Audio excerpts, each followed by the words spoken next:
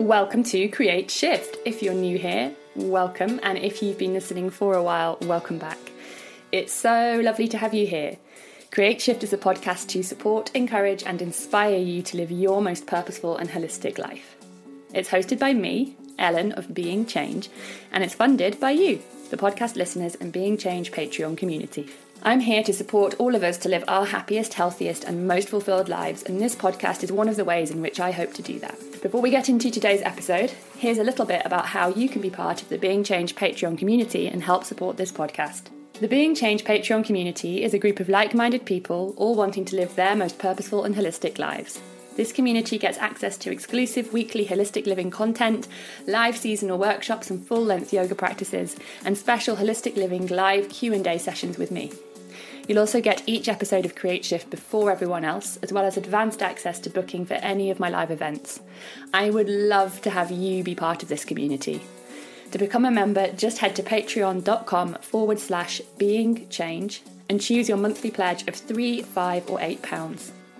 The money I make from Patreon funds the free content I create here on the podcast, my YouTube channel, blog and Instagram, and enables me to employ other people to work with me. And if you want to support the podcast but can't afford to be a Patreon member right now, you can support for free by sharing the podcast with 3 friends who'd enjoy it. Thank you so much for being here. Now, on to today's episode. Hello, welcome back to season 6 of Create Shift. This is episode 2, the second part of my special double bill release of 2 episodes. So this episode is with Sarah Major, who's an acupuncturist and the clinic director at the International College of Oriental Medicine. I met Sarah when she came and did a guest lecture on Emma Newlin's Yoga, Ayurveda and Holistic Health course that I qualified from earlier this year. And it was one of those times where, you know, when someone's speaking and you're learning this new stuff and you're making all of these notes and like your notebook is just a scribbled page of notes and diagrams and like your head feels like it's exploding in a really good way with all the information that you're receiving and the new thoughts that's kind of sparking off. So it was great. And so I thought, well, I've got to try and get Sarah on the podcast. So I asked her if she wanted to come and speak to you and she said yes. So lucky you. So we talk about the philosophy of acupuncture, so traditional Chinese medicine philosophy.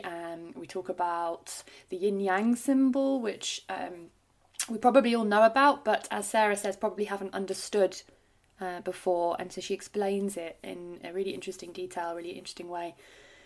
We talk a bit about the current situation with COVID-19.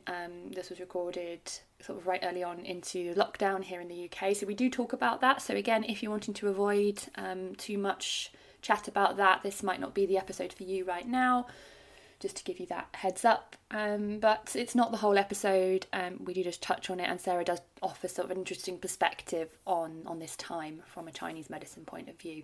And she offers lots of practical tips as well for how you might start bringing some of these aspects of the philosophy of acupuncture into your life, and shares a list of a couple of books that you might want to read if you want to find out more. So I hope you enjoy this episode. Thanks for being here. Hi, Sarah. Thank you so much for joining me on the podcast today. I wonder if you want to get started by firstly introducing yourself to everybody listening, and then secondly, letting us know what your favourite things are about the season of spring. Hi, Ellen. My name's Sarah Major. I'm the clinic director at the International College of Oriental Medicine, which is one of the largest acupuncture training clinics in Europe. And I've been there for about 20 years, give or take, teaching and now working as the clinic director. As an acupuncture practitioner, the seasons are instrumental in the philosophy and the application of acupuncture. So we consider the way that the seasons reflect on the body, and each season has a different dynamic and a different energy. And as we're moving into the season of spring, the energy is upwards and outwards. And the thing I love most about the spring is it's like a tide going out from the winter, and there's the pause just before the wave comes rushing in, and there's that real anticipation of energy just about to burst forth. And I think that's the thing I really love most about the spring, is that it is a sort of gathering of energy about to unleash. That's a really nice way of putting it. I love that image of the tide, kind of. Yeah, that's really nice, and I think that's quite a good thing to remember for us as well, because I think sometimes when we get sunny spring days, we've had some recently, we can feel all really full of energy and wanting to kind of, explode with activity. And actually, at this point, when we're recording now, it's in late March, so we're just kind of coming into spring. So it's still that time of that preparing for that activity rather than going straight into it straight away. Yes, I agree. And I think this is where we need to be very gentle with our bodies, as you've alluded to. We have that awareness of the energy building in our bodies, but actually what our bodies know is that we're just coming out of winter, and we're really at our sort of lowest point when we've been in hibernation and we've been preserving our energies through winter. So we have to be really gentle with ourselves in spring and not unleash our own energy in the same way that nature does, and really retain it. So I wondered if you could explain a bit about the concepts of, explain a bit about Chinese medicine, or kind of the philosophies and concepts that you use within your practice to somebody who may have heard of, traditional Chinese medicine. They may have heard of acupuncture, but they don't really know what it is. And I know that's maybe a big ask. There's probably lots of things. But if there's any sort of key principles or things that you feel like you could share. Of course. I think the spring analogy is a really good place to start. One of the main principles in Chinese medicine is this observation of seasonal change and how our bodies reflect the macrocosm of the seasons and how it's replicated in the microcosm of our bodies. And this is why it's really important in acupuncture to maintain the energy of the season, as we were just talking about. So the prime philosophy in acupuncture is called the 5 elements, and the 5 elements relates in part to the 4 seasons. So we take the image of winter and spring and summer and autumn, and the 5th element comes at the change of the seasons. So each element or each season doesn't actually start and stop dramatically. It has a process of change. It has a transitional time. And this is where the 5th element is incorporated into the acupuncture paradigm. So we also consider, as well as the seasons, as well as the 4 seasons, we have the 5 elements. And each element has an association to the spring. So for example, the spring is considered to be represented by the element of wood, and wood is what we see expanding and growing during the spring, and wood has an upward movement and an outward movement, just as we were talking about earlier. The summer is represented by fire, and this can be described as the blossom of the elements when we're relating it to nature. So the fruits on the trees, the outward expression of the coming to fruition, the fire, the bright red roses blooming. And then there's this seasonal change goes on into metal. And metal is a very contractive thing. It's where everything returns back to the earth. So the leaves, for example, to carry on the analogy, the leaves of the trees or the blossoms or the flowers fall down back to the earth and become back in their mineral form. So all the elements that are contained within them chemically go back into the earth. And once they're in the earth, we move into the season of winter. And winter is represented by the element of water. And this is something we're really, really familiar at the moment, having been through the wettest winter in such a long time. And we know that the water is prevalent in winter. The 5th element is this element of earth, and we recognise that the earth generates or supports every single one of the elements.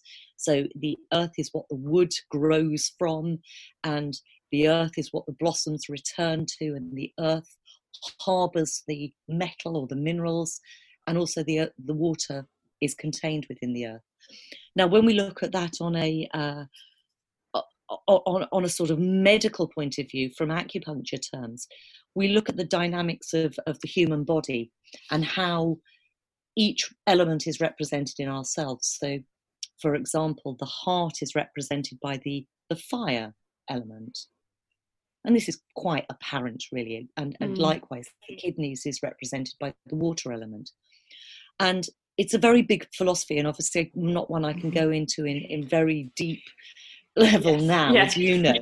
But it's very logical.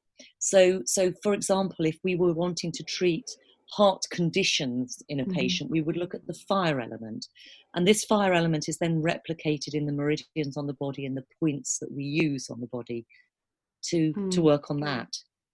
So sorry, you were very perceptive then. You noticed my slight intake of breath as I thought of something to ask you.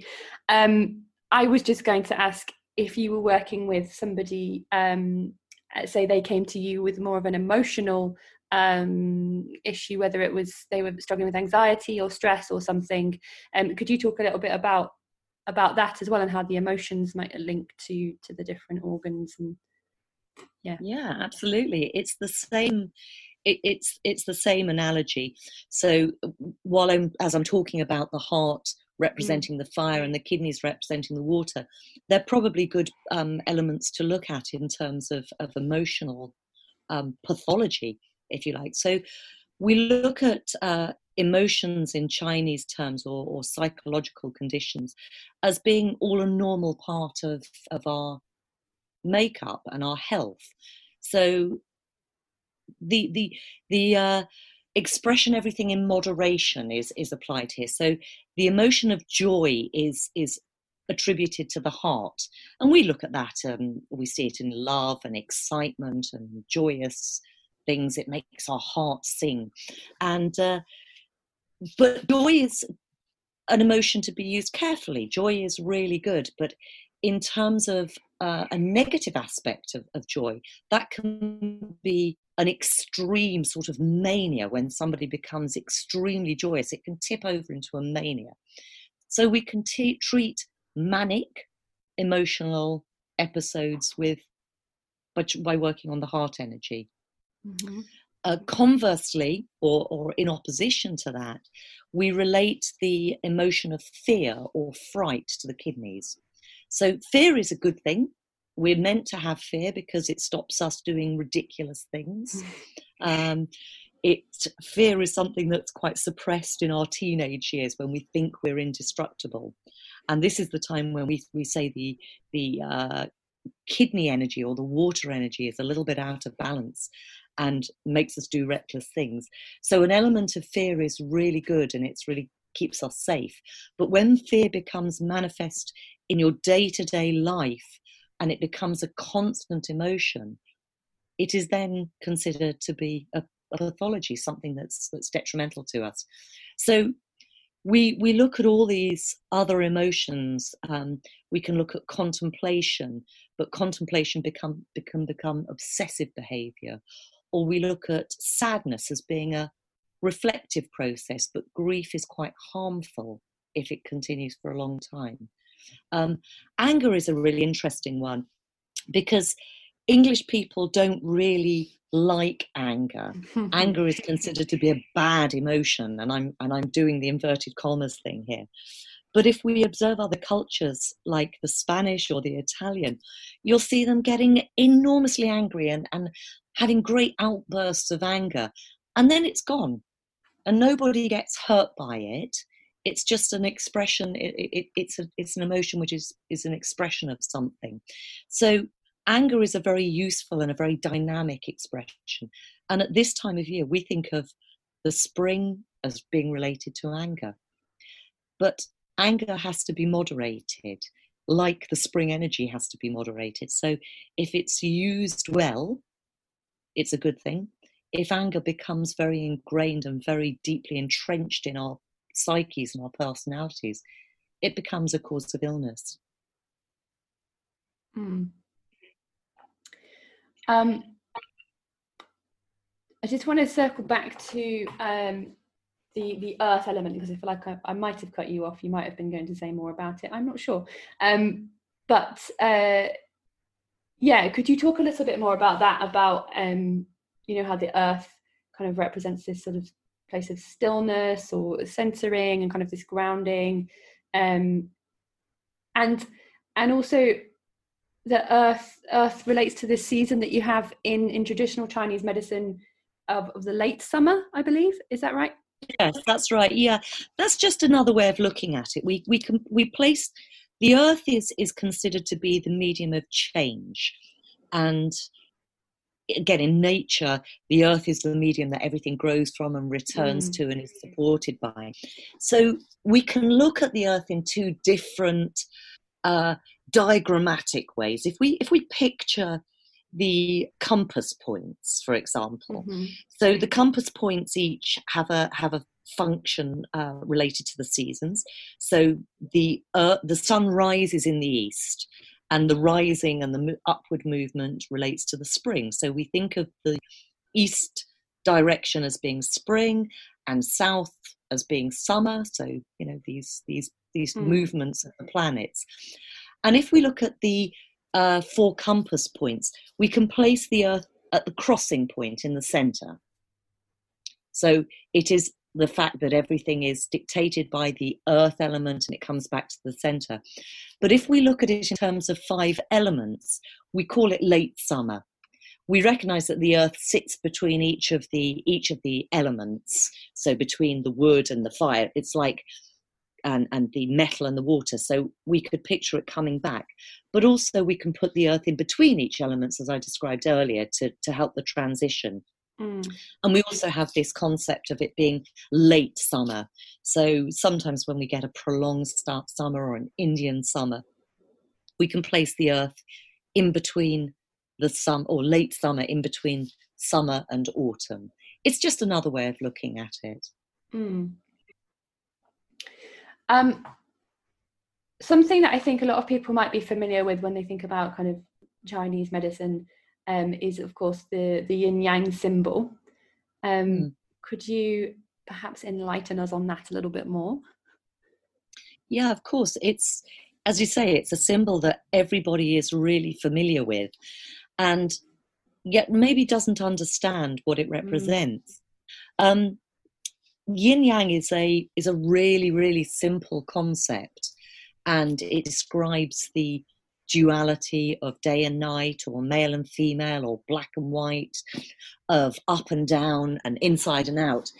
But the interesting thing about the yin-yang symbol and this sort of concept of change, because the Chinese believe, and it's quite apparent, that without change there's death, there's stillness, there's nothing. You have to have a tipping point.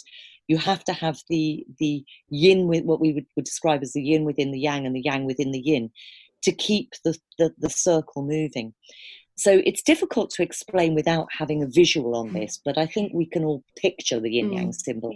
And the interesting thing about the yin-yang symbol is, if you divide the yin-yang symbol, if you drew a straight line across the central point, anywhere on the yin-yang symbol, each side of it, there is no divisible point where there is entirely black or entirely white. There will always be a little bit of white within the black and a little bit of black within the white. And you can try this. You can just, so long as you're cutting through the central point, you will see that there'll be relative balances. There'll be some sides where there's more black and more white, but there is never a point that you can divide where there is entirely yin or entirely yang. And what this yin-yang symbol describes is that there is never total yinness or total yangness. In the middle of the night, there is the starting of dawn, and at midday, sometimes we see the moon in the sky. So there's always this potential for change. And really that's how the yin-yang describes life, is that there is always the potential for the opposite. I love that. I just think it's such a helpful tool to kind of help us realize that change is really the only constant thing. Everything's always kind of moving into the next thing or whatever. And also, I just really like that because I think a lot of the time in Western society we can be quite black and white in our thinking. You know, we're either this or that. You know, you're either happy about this or you're not. Or we can connect a lot to our emotions. You know, like I'm really angry, and not really think about the fact that that emotion can suddenly morph into something else, or that already within that emotion is something else. And so that's something I really like about this idea of there's always that yin and the yang and everything, because it just helps us kind of realize that actually everything's a lot more grey than we think it is. It's not just It can also be really helpful when you're in a really bad place. You know, we know in our heads and our hearts that life is always changing, and it's quite pertinent now that you know we are sitting in a strange place in the world where we're isolated. But if we don't have that hope of moving on and change, actually it will change, and life does change. And I think it's really reassuring to check into this when at both ends of the scale, actually. Firstly, when things are really bad, that there is this potential for things to get better, but also a realization when everything is really good to really hold on to that, because things can change and things will change, and you know may not be so good. And this is just the natural order of things. It's not something to be fought against. Yeah, I think and it can kind of sound scary, I think, to people to realize that everything's changing, and therefore to know that when they're in good times there is going to be bad times. But I think it's part of that when you start learning about whatever it is, whether it's Chinese medicine or whether it's yoga philosophy, they've both got this concept at their core that change is the only kind of thing that's constant. It actually helps you kind of find a different sort of state of, I guess, being kind of calm and okay with things. Not all the time. Acceptance. Yes, and acceptance. It is really hard because we like, as humans, we like to have control, but actually giving up that control and accepting that many things are out of your own hands and out of your realm of control is very liberating. And I think, as you say, the philosophies of yoga and acupuncture have their same roots, and do have this acceptance that life changes. Yeah, and I think I have been thinking about that a lot at the moment, in our current climate. You know, with everything that's going on with the coronavirus. Didn't know if I was going to mention it on the podcast, but I've mentioned it now. So that's that. I didn't know whether I should. No, I think it's fine. We can't not. It's such a huge thing that's happening in our society, you know, and we're recording right in the middle of it. So, but something that I've been thinking about is this thing that I think it's hard for everybody. What's happened? It's crazy. Everything's changed dramatically.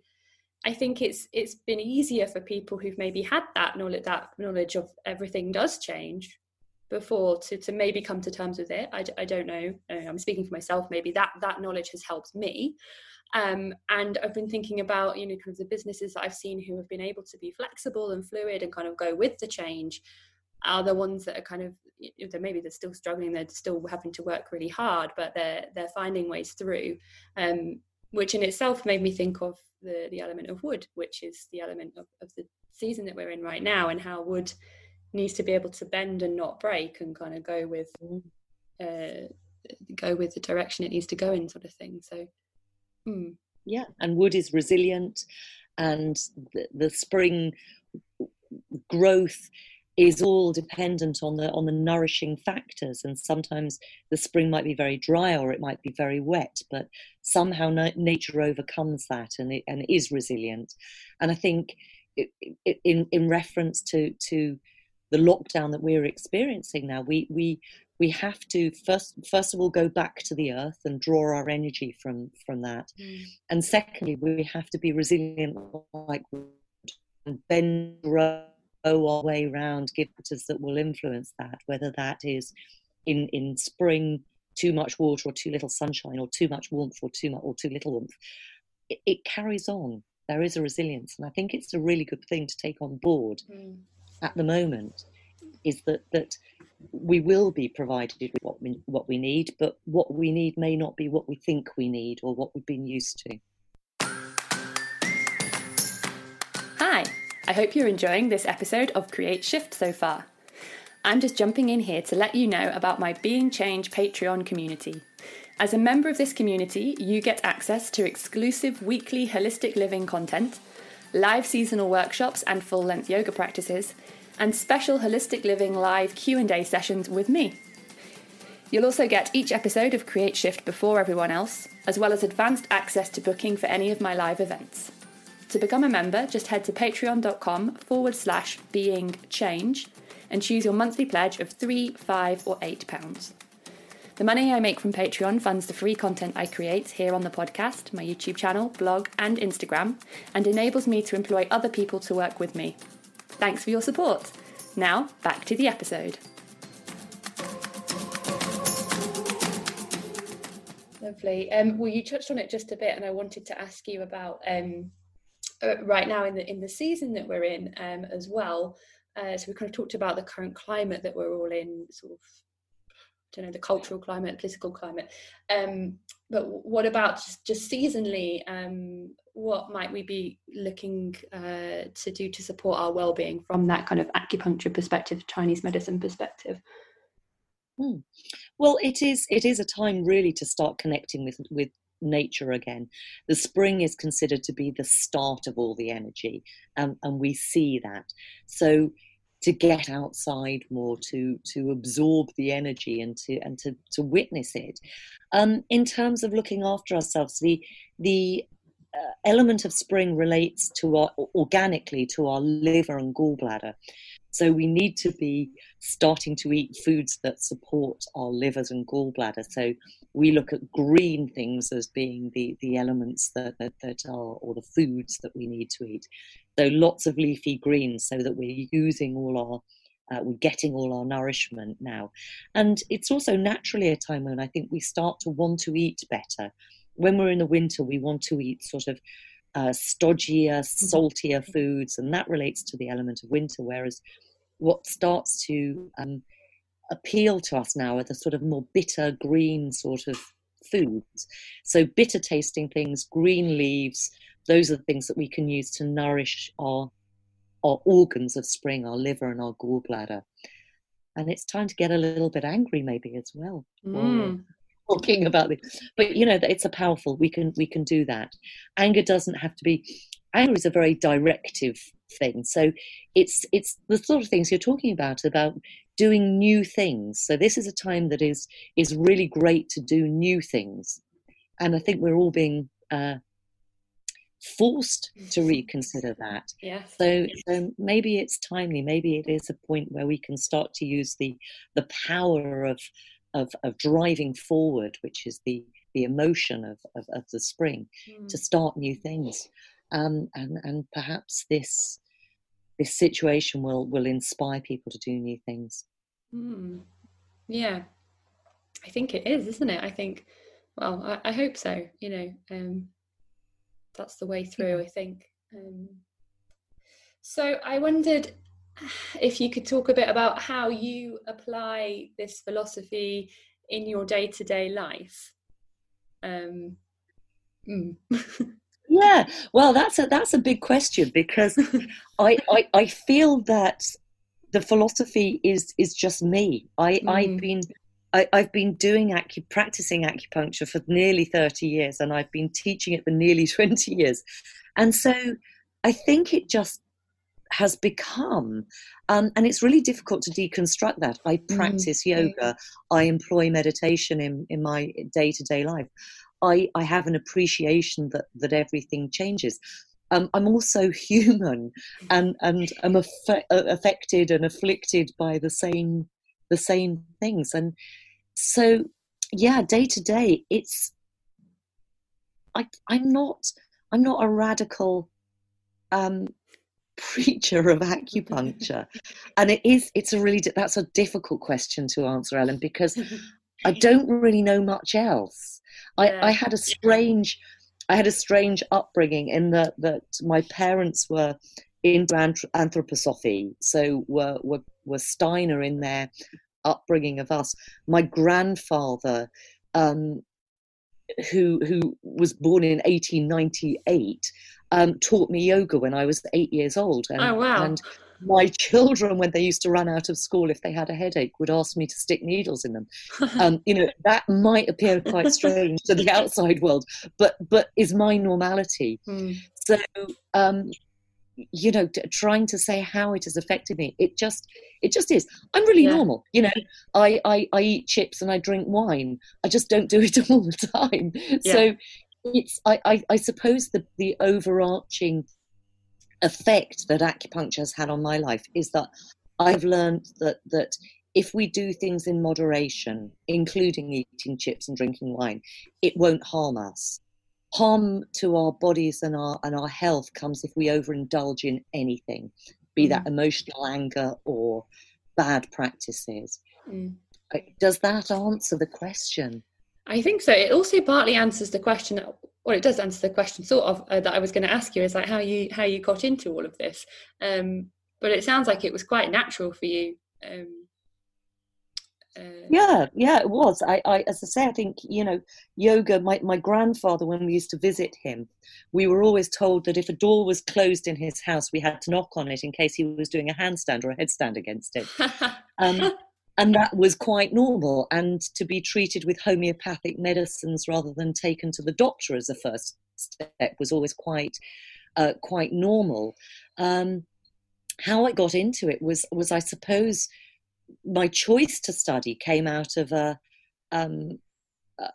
wanted to be a doctor, but I really partly didn't like the fact I didn't want to study medicine because I didn't want to be restricted by pharmacology or surgery, which is something that I see many doctors, GPs, consultants quite frustrated by now.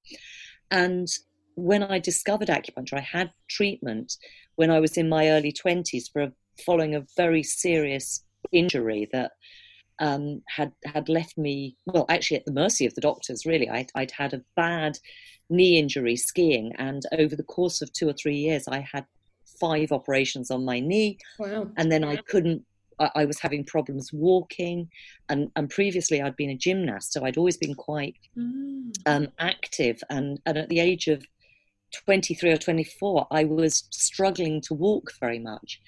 And I turned to acupuncture as a not a last resort, but my consultant wanted to operate on my back, and I really didn't want to have any more operations.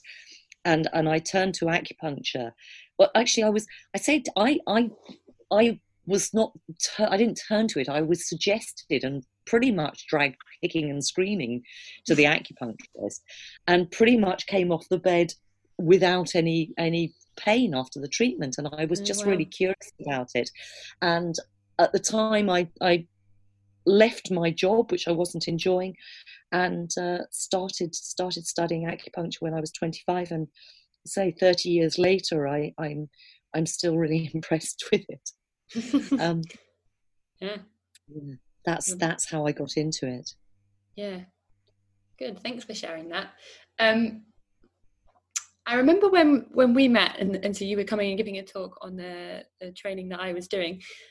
You were wearing a red shirt, and you said that you always wear that shirt when you have to do something like that, or you wear red. I don't know if it's that specific shirt.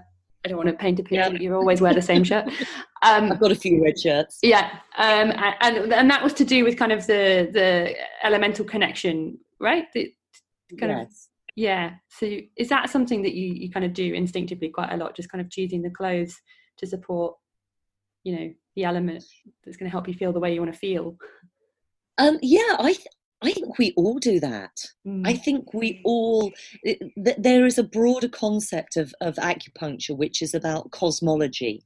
And cosmology relates to the year of our birth and the time of our birth. And some of us may be familiar with the Chinese astrological animals. So the 12 animals that relate to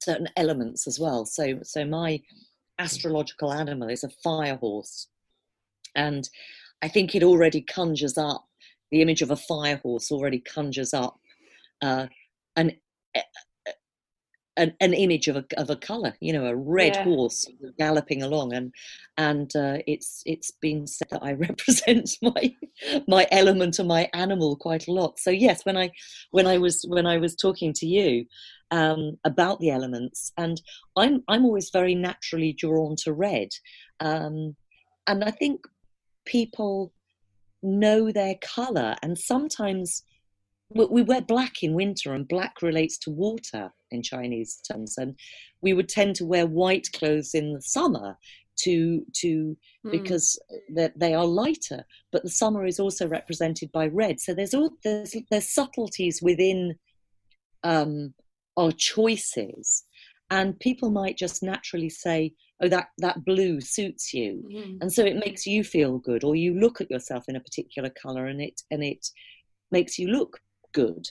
And we all have different colors that reflect our skin tone or our attitude. And as I said to you, red gives me confidence. I don't wear red all the time because it's a bit overwhelming. Make And I you too remember fiery. yeah, and I remember somebody within in the group that I was talking to said, "Oh, I couldn't wear red; it would overwhelm me." Yes. Yeah, Yeah. and so I couldn't wear red all the time because it's quite a strong color. But when I feel that I need confidence, so for example, when I'm standing up and talking in front of people I don't know, which I do quite regularly, it is that it's kind of that metaphorical. Imagine everybody in the room is naked, and that gives you confidence. Red gives me the confidence to do what I'm there. Well, it's funny because when we had that conversation, you were talking about different colours, different elements, and I was paying attention. So I'm an earth snake, and I think yellow is a colour that would relate to earth. Is it? It is, yeah, Yeah, yeah. yeah. So I remember you said that, and so I came home and I was like, oh, I really want to get something yellow now.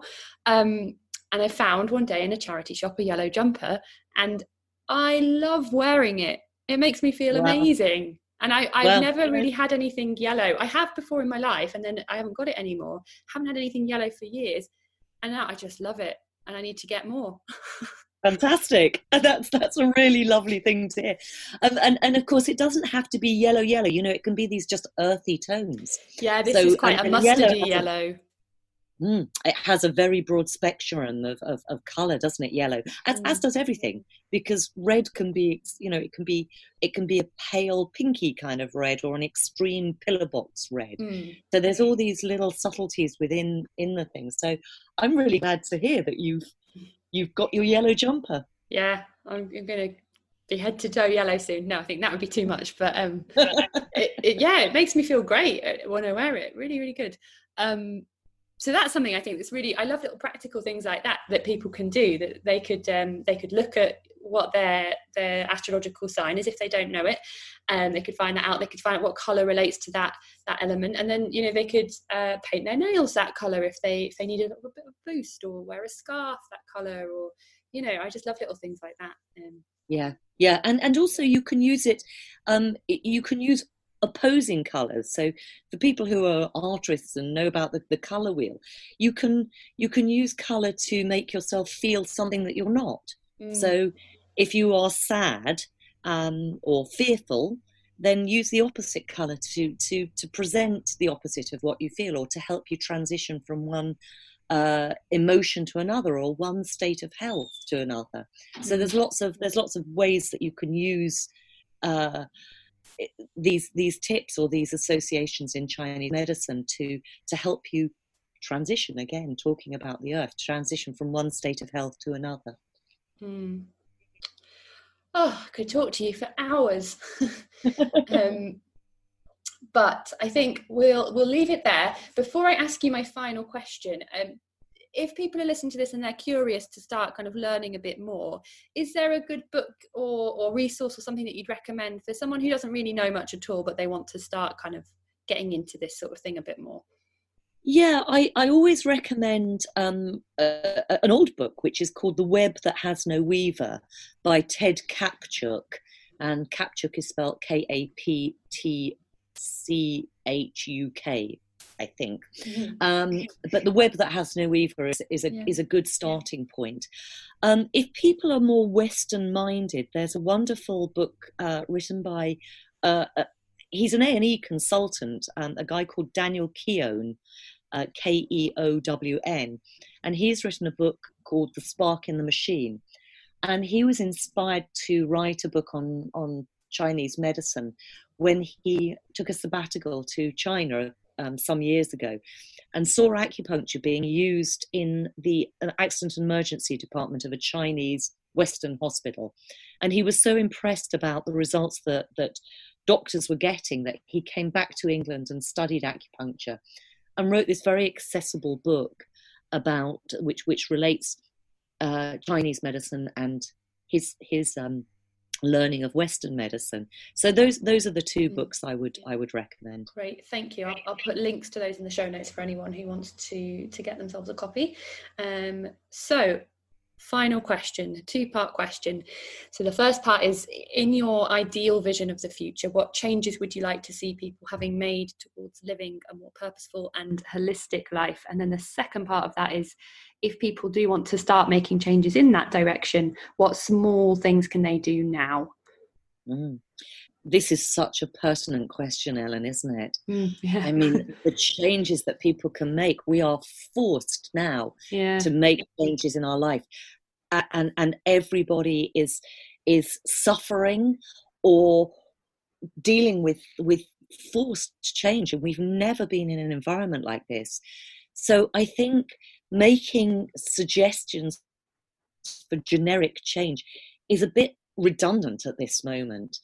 But I think the changes that we can all do now is take on this earth concept of stopping, re-establishing what is important. I have already done it, and I think lots of people will be looking at the things that they really need. And do I need to order that extra thing online? Do I really need to have 5 different shampoos? I think the most important thing that we can do now, and we can take the opportunity to do, is really look at the things that we really need. And I think we'll find that the things that we really need are much less than the things that we think we do.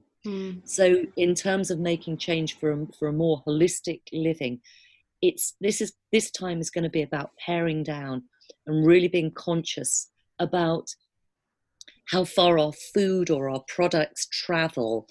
And we're going to be forced to be looking closer to home and supporting our communities. And so, yeah, the most important thing now is engaging with the things that are closer rather than taking on the things that are further apart. So I think that's the most important thing we can do holistically now. Yeah, thanks for that. And I think we can relate that to the things that are closer to our hearts or to our truth, as well, because for me, it's, I've been realizing it's about slowing down. It's about spending time in my garden. That's what brings me joy. Making the time to phone my gran, or connect with friends and family. I've had far more conversations on the phone with people recently, and actually that's something that I want to continue in my life whenever we come out of all of this. So I think we could relate that as well, the things that we need on a material level, but also on a more kind of spiritual level. Yes. And just I walked, I have taken time out of my day. I'm trying to structure my day, and I walk every lunchtime. And I said to my partner today as we were walking, I said, this is the first time in ages where I've been able to really focus on nature, and we watched the buzzards flying around and recognized that it was really quiet. And it was really wonderful to be able to not be walking and thinking about something else, or getting into the car and making a phone call, always multitasking. And it was really joyous to be able to do that. And it reminded me of a Buddhist citation, which is touch your feet to the ground like they're kissing the earth. And if you employ that mantra as you walk, you're much more mindful and focused and centered. And while we were talking about the earth, this this concept of your feet kissing the earth with every step you take, I think is a really good one to carry at this moment. That's lovely. Thank you. Okay. Are there places that you'd like to direct people to if they want to kind of find out more about you and your work, engage further? Yes, of course. My website is sarahmajораcupuncture.com. I practice in the south of England, in East Grinstead. My clinic's there. If anybody is interested in studying acupuncture, the college is the International College of Oriental Medicine, and that's based in East Grinstead as well. And the website for that is orientalmed.ac.uk.